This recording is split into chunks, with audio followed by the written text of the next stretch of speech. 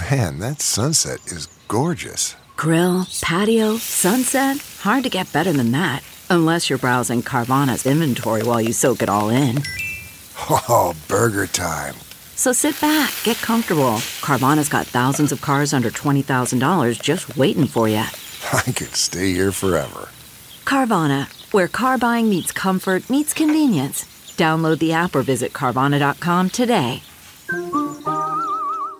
The Tech Meme Ride Home is sponsored all this week by MetaLab. Their slogan is, MetaLab, we make interfaces. For a decade, MetaLab has helped some of the world's top companies and entrepreneurs build products that millions of people use every day. You probably didn't realize it at the time, but odds are you've used an app that they've helped build or design. I'm talking about apps like Slack, Coinbase, Facebook Messenger, Oculus, Lonely Planet, and many more. There's plenty of examples of innovative companies that MetaLab has worked with. And again this week, I'll be taking you through some of the case studies, their greatest hits, if you will. But MetaLab wants to bring their unique design philosophy to your project. Let them take your brainstorm and turn it into the next billion-dollar app, from idea sketched on the back of a napkin to a final shipped product. Check them out at metalab.co. That's metalab.co. And when you get in touch, as always, tell them Brian sent you. Welcome to the Tech Meme Ride Home for Wednesday, December 4th, 2019. I'm Brian McCullough. Today, Larry and Sergey ride their Segways off into the sunset. A new entrant in the streaming wars. More news from the reInvent conference. YouTube says its algorithm change is working. And the year that was in the world of Reddit. Here's what you missed today in the world of tech.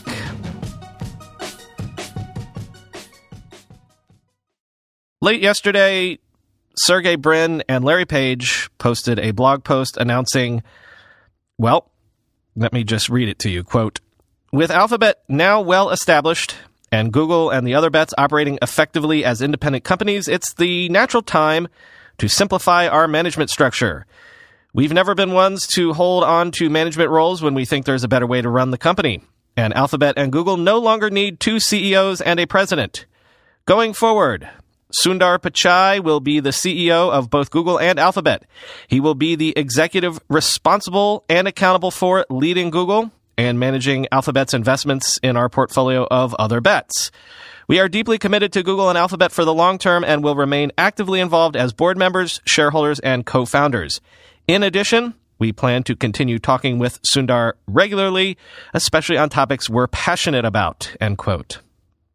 So the founders stepping down from day-to-day roles at Google/Alphabet. This was both a surprise and also not at all a surprise. For a while now, it's been an open secret in the Valley that the Google guys were basically checked out. Even Larry Page, who was ostensibly the Alphabet CEO, even as Sundar Pichai was the CEO of Google. And in a way, nothing really changes, depending on how you look at things. Larry and Sergey still control Alphabet by way of their 51% ownership of the super voting stock. They sit on the board of directors executive committee, so they still tell Sundar what to do and can fire him if they so choose. But at the same time, this is quite an important change of the guard. And it comes at a super interesting time for Alphabet, as we've been discussing recently. The Google civil war, the antitrust scrutiny, the various executive scandals. Here's Casey Newton in his newsletter this morning, quote, one popular theory was that they are fleeing something. Some speculated that they are fleeing a board investigation into Google's troubled history of inappropriate relationships between Google's mostly male C-suite and their subordinates. If you don't know the name Amanda Rosenberg, you should. Or maybe they are fleeing a period of historic worker unrest at Google. Others told me they must be leaving because of the ongoing antitrust investigations into the company, end quote. Later, he pulls in an apt Watchmen reference, quote, it's hard not to look at Larry Page's life and see a little Dr. Manhattan in him. A young scientist becomes a titan of industry in an accidental collision of technology and timing, sending him into such rarefied air that he all but loses interest in his former world. The rest of us shout questions at him forever, but we're just shouting into the void, end quote. Indeed, this kind of reminds me of what an ex-Googler explained to me years ago around the time that Alphabet was first set up. You have to understand, this person told me, Larry and Sergey really do want to change the world. There's a reason why that sentiment is not just a cliche. For all of the amazing impact that Google search and search advertising has had, for all the ways that Google Alphabet is an insanely good business, on some level, Larry and Sergey were always disappointed that, in essence, they ended up just reinventing the advertising wheel. 99% of what Google/Alphabet does is advertising. Thus, that was the explanation at the time for Alphabet. Yes, it was a way of streamlining the operations and organizing those other bets, but those other bets were there to keep Larry and Sergey interested. Maybe the bets just haven't paid off soon enough. I tell people all the time, I love starting businesses. I hate running them. I get bored once things actually work out and run smoothly. In essence, it's been 20 years of that now at Google. So maybe this is a bit of that, or maybe it's just time. But also, and this is worth pointing out, quoting Dieter Bohn at The Verge, Sundar Pichai's rise through Google's ranks was well-deserved because he has calmly and consistently delivered good products. From the very first Google toolbar, to Chrome, to Google's online apps, to ordering its scattered hardware efforts, he steadily took on more of Google's user-facing products until, eventually, he took on the job of CEO. All of the stuff Google made was innovative and smart, but also directionless and unpolished. Pichai's job was to take Google's products out of permanent beta. At the same time, he's had to ensure future technologies, especially those based on AI, turned into real products. From a purely product perspective, which of course includes the lucrative ad products that make the whole thing go, Pichai has been very successful. Pichai is not a corporate suit. Google is still Google and will still toss out weird ideas and still do weird stuff to the web and Android all the time. But there's a sense of direction in the past few years that was lacking before, end quote. As we'll talk about on a weekend bonus episode this weekend, now is certainly the time when Google could use someone with a strong sense of direction at the helm, because boy howdy is it looking like that company is going to be facing perhaps the biggest challenges of its life in the coming years. So in that sense, maybe it really was past time for this sort of change to happen. New entrant into the streaming wars, Plex today launched a free ad-supported streaming service in around 220 countries, featuring thousands of movies and shows from studios like MGM, Warner Brothers, Lionsgate, and Legendary. The back catalog of movies is impressive. Things like The Usual Suspects, The Terminator, Apocalypse Now, Rain Man, Teen Wolf. This is not just, bottom-of-the-barrel scraps stuff. This is stuff you might actually want to watch. Think of this as Plex's answer to the Roku channel. And remember, it's totally free because ads, quoting Sarah Perez in TechCrunch. Today, the service will feature both pre-roll ads and traditional ad breaks, but Plex promises an ad load that's 50 to 60% less than what you'd otherwise find on broadcast television. Currently, Plex is leveraging ad network partnerships to sell those ads, but says it may move into direct sales in 2020. The service itself lives right within Plex's media organization software. This app has evolved over the years to become more than just a do-it-yourself media player for home media. Today, Plex organizes your own media collections alongside podcasts, web shows, streaming news, and music, courtesy of a Tidal partnership. The free ad-supported content will now appear on the Plex sidebar under a new Movies and TV heading. In this section, the content is organized in a somewhat Netflix-style layout, with image thumbnails for easy browsing and hubs for finding popular, trending, or genre-specific content, for example. Plex has also introduced several editorially curated hubs, as well as those personalized to the user based on their cross-platform, cross-content watch history. In total, there are around 70 different hubs that could potentially show up here, Plex says, end quote.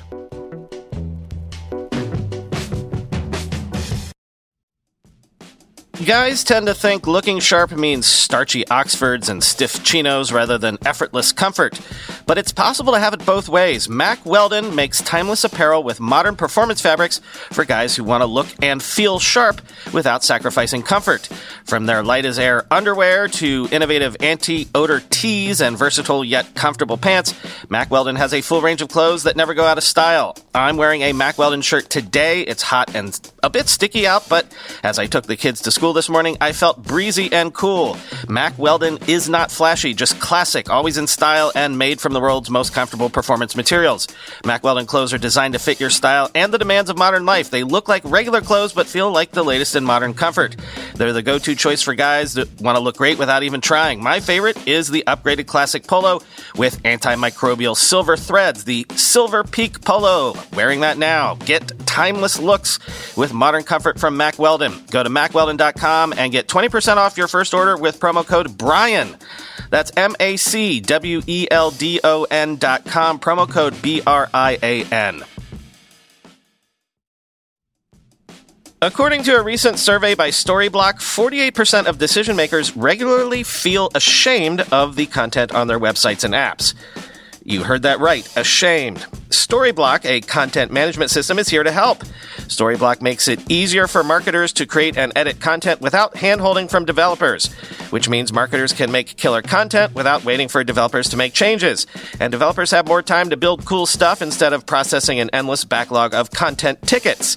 The end result is better content in less time. Fresh off a massive round of Series C funding, Storyblock is launching a revolutionary new feature to help your team level up their content. The Ideation Room. The Ideation Room provides teams with a central space within Storyblock where they can develop new ideas together. From the very start of the content creation process, these ideas are refined and brought to life with the help of AI. Curious? Let your creativity run wild and try Storyblock for free today at get.storyblock.com/ridehome. That's get.storyblock.com/ridehome. More headlines from the reInvent conference. Amazon has unveiled local zones, small data centers far from main AWS regions, and made the availability of the previously announced outposts general. Quoting Mostly Cloudy, quote, customers can run outposts in two configurations, an AWS native configuration that uses the cloud leader's software as the primary interface, and a VMware Cloud for AWS configuration that will become available in early 2020, Jassy said. Think of outposts as training wheels for the cloud, designed for customers that want to run some of their applications on hardware they control, but also want to be able to take advantage of cloud services as makes sense. Local zones, unveiled for the first time Tuesday, are a little different. AWS operates a huge network of data center regions around the world, but any globally distributed network is subject to latency issues, as the speed of light is a gating factor for some applications that require near real-time feedback. With local zones, AWS is extending its reach by building small data centers based around the AWS Outpost design in strategic locations where it doesn't have a main region. For example, the first local zone will arrive in Los Angeles, which is far enough away from AWS's main West Coast data center operations in Oregon to cause problems for some customers. Bloomberg reported Tuesday that Disney animators were interested in AWS Outpost because the round trip from Southern California to Eastern Oregon was taking too long. Local zones could help address those issues as well. Also announced yesterday, SageMaker Studio, a web-based IDE for machine learning workflows that offers ways to organize, search, and share projects, datasets, code, and more. And Fraud Detector, an AI-powered service to find anomalies in transactions, an enterprise search tool, and something called Code Guru, a service to help spot computationally expensive code. A little bit of credit where due department mixed with big only if true department. You might remember that last year, YouTube said it was tweaking its algorithms, the recommendation algorithms, to stop suggesting what it called borderline content like conspiracy theories. Well, YouTube wants you to know that since doing so, it says that viewers are spending 70% less time on that content, but they didn't provide much more in the way of details to verify this. Quote, YouTube said it was pushing users towards video from more reliable news sources, pointing to Fox News and Brazilian radio outfit Jovem Pan as examples. The company said that for searches for ongoing news events such as Brexit, 93% of the top 10 recommended videos are from creators YouTube deems, quote, high authority. The company didn't disclose what sample size it used for that data or how many people click on the top videos under a given search or in what order. To help direct viewers to more reliable information, YouTube said it had been showing users snippets of text news articles that it verifies as accurate, particularly following breaking news events or displaying information panels that provide additional context. That type of information will appear to viewers watching videos pushing people to eschew vaccines, according to the blog post. YouTube said it relies on a number of factors to determine reliability, including the amount of time a given video is watched, how many times a video is clicked on, as well as likes and dislikes. It also turns to about 10,000 contract workers around the world who review content, which helps train its software to automate the process, end quote. And meaningful change is coming to Instagram. That app says it will now require birth dates from new users in order to improve safety features for minors, but also to better target ads for age-restricted products. Until today, all you had to do to set up an Instagram account was say that you were at least 13 years old. Now, quoting Reuters, Instagram said advertisers were not the driving force for the new requirements. Gambling and birth control are among other types of ads restricted to older audiences by Instagram policies and laws. The policy change could help stave off passage of costly child safety and data privacy regulations as lawmakers and family safety groups in the United States, Britain, and elsewhere criticize the app for exposing children to inappropriate material. The birth date requirement is the latest step Instagram has taken to move away from long-standing principles such as anonymity that had distinguished it from Facebook's namesake app. Quote, understanding how old people are is quite important to the work we're doing, not only to create age-appropriate experiences, but to live up to our long-standing rule not to allow access to young people, Instagram's head of product, Vishal Shah, said in an interview with Reuters. He declined to specify age-based features in testing, but said age could be the basis for recommended privacy settings or in-app education about staying safe online. Birth dates will not be visible to other users, end quote. Finally, today, as they tend to do every year, Reddit has published its 2019 retrospective. Headline numbers, 430 million monthly active users, which is up 30% year over year, with 199 million posts this year, 1.7 billion comments, and 32 billion upvotes. Quoting TechCrunch, the most upvoted post this year referenced Reddit's fundraise led by China's Tencent, which in February led Reddit's $300 million Series D, valuing the site at $3 billion. Users were concerned at the time the investment would lead to Chinese censorship, which led them to flood the site with images that would be forbidden in China. One of these, a photo of Tank Man at Tiananmen Square, then became the most upvoted post with 228,000 upvotes. Meanwhile, the most upvoted AMA, Ask Me Anything post on the site was with Bill Gates, which received 110,000 upvotes. Reddit also noted a number of trends across its over 100,000 active communities, including sizable increases in its top 50 beauty and style communities, which grew more than 63% and 52% year over year, respectively. To some extent, these increases were driven by the blogger beauty feuds. For example, the r/beauty guru chatter community jumped by 87% year over year. The r/skincare addiction community was the most popular beauty community, reaching over 1 million subscribers, Reddit says.